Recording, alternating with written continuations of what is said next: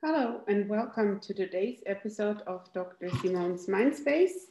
I'm really excited to talk to you about something I'm really interested in personally. It's judgment and decision making. I've been doing research on this and I've been studying it a lot, and I hope all of you are as interested as I am in how we do thought processes and take decisions. How do we make decisions on a daily basis? As you may know, we think we take rational decisions. However, we actually don't really do that. We're not as rational as we think we are. But that's usually not a problem. Taking all possible decision factors into consideration will take a lot of energy and a lot of time, and is not really necessary in everyday decision making processes. So, if you imagine you would go out of your house and you would take 10 pros and cons why you would leave the house, why you would exit the door, and so on and so on. Why you should or should not brush your teeth, why you should or should not brush your hair, why you should or should not take a shower. These are things we don't usually take exhausting pro and con decisions.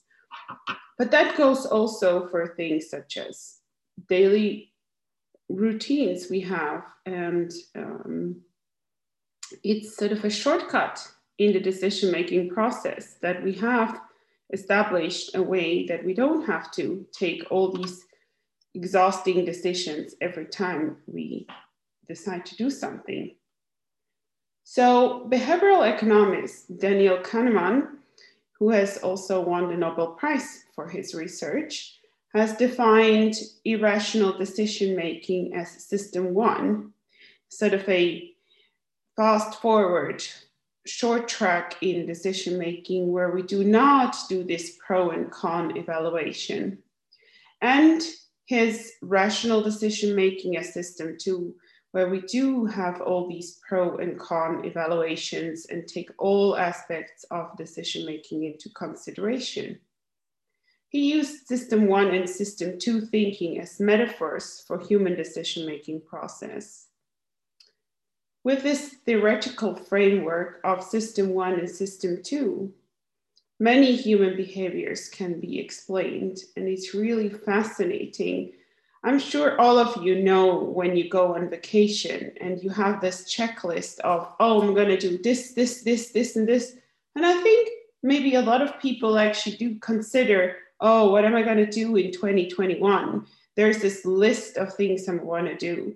But actually, when we follow that list, this checklist, we're constantly doing things that are in service of system two thinking of like, oh, we're so rational, we will remember all these things.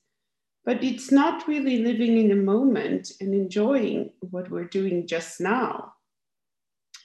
So it really is helpful to have this metaphor of system one and system two thinking, and when we try to explain human interactions and human behavior. What we, as I mentioned before, most of the time do is actually doing more of that irrational decision making, this unconscious decision making.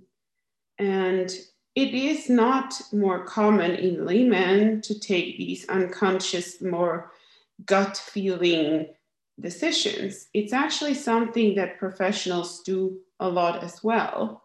And that comes through repetition, through optimizations in thought processes, and therefore people can perform their task faster.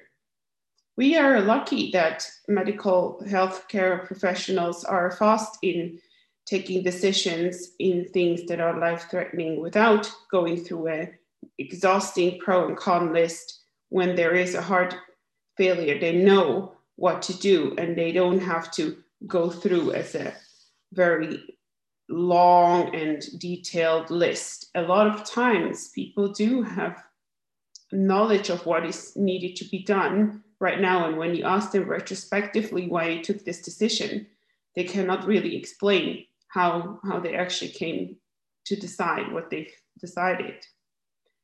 So being able to have those fast tracks is necessary to leave space for our decision-making parts that are needing more space and time.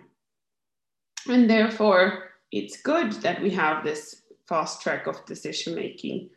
And especially in life-saving situations or also in traffic, we need to be able to be interpreting fast what the situation looks like through learning and through repetition of things we have been doing. And also in nautical maneuvering, through learning a process in the first few times. This takes a lot of decision-making and thought process, but once we actually establish the routine, we know what to do. And so both system 1 and system 2 have their legitimate place and advantages and disadvantages.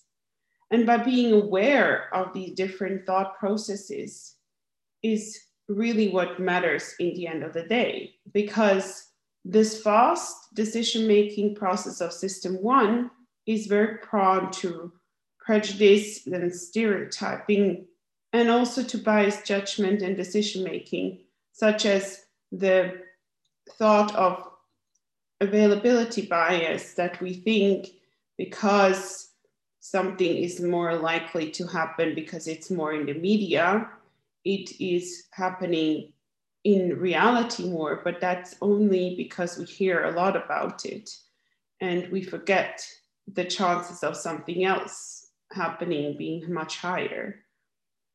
Sort of, if you hear during 9/11 that flying is risky because there was a terrorist attack, then a lot of people decided to take the car instead of taking a plane.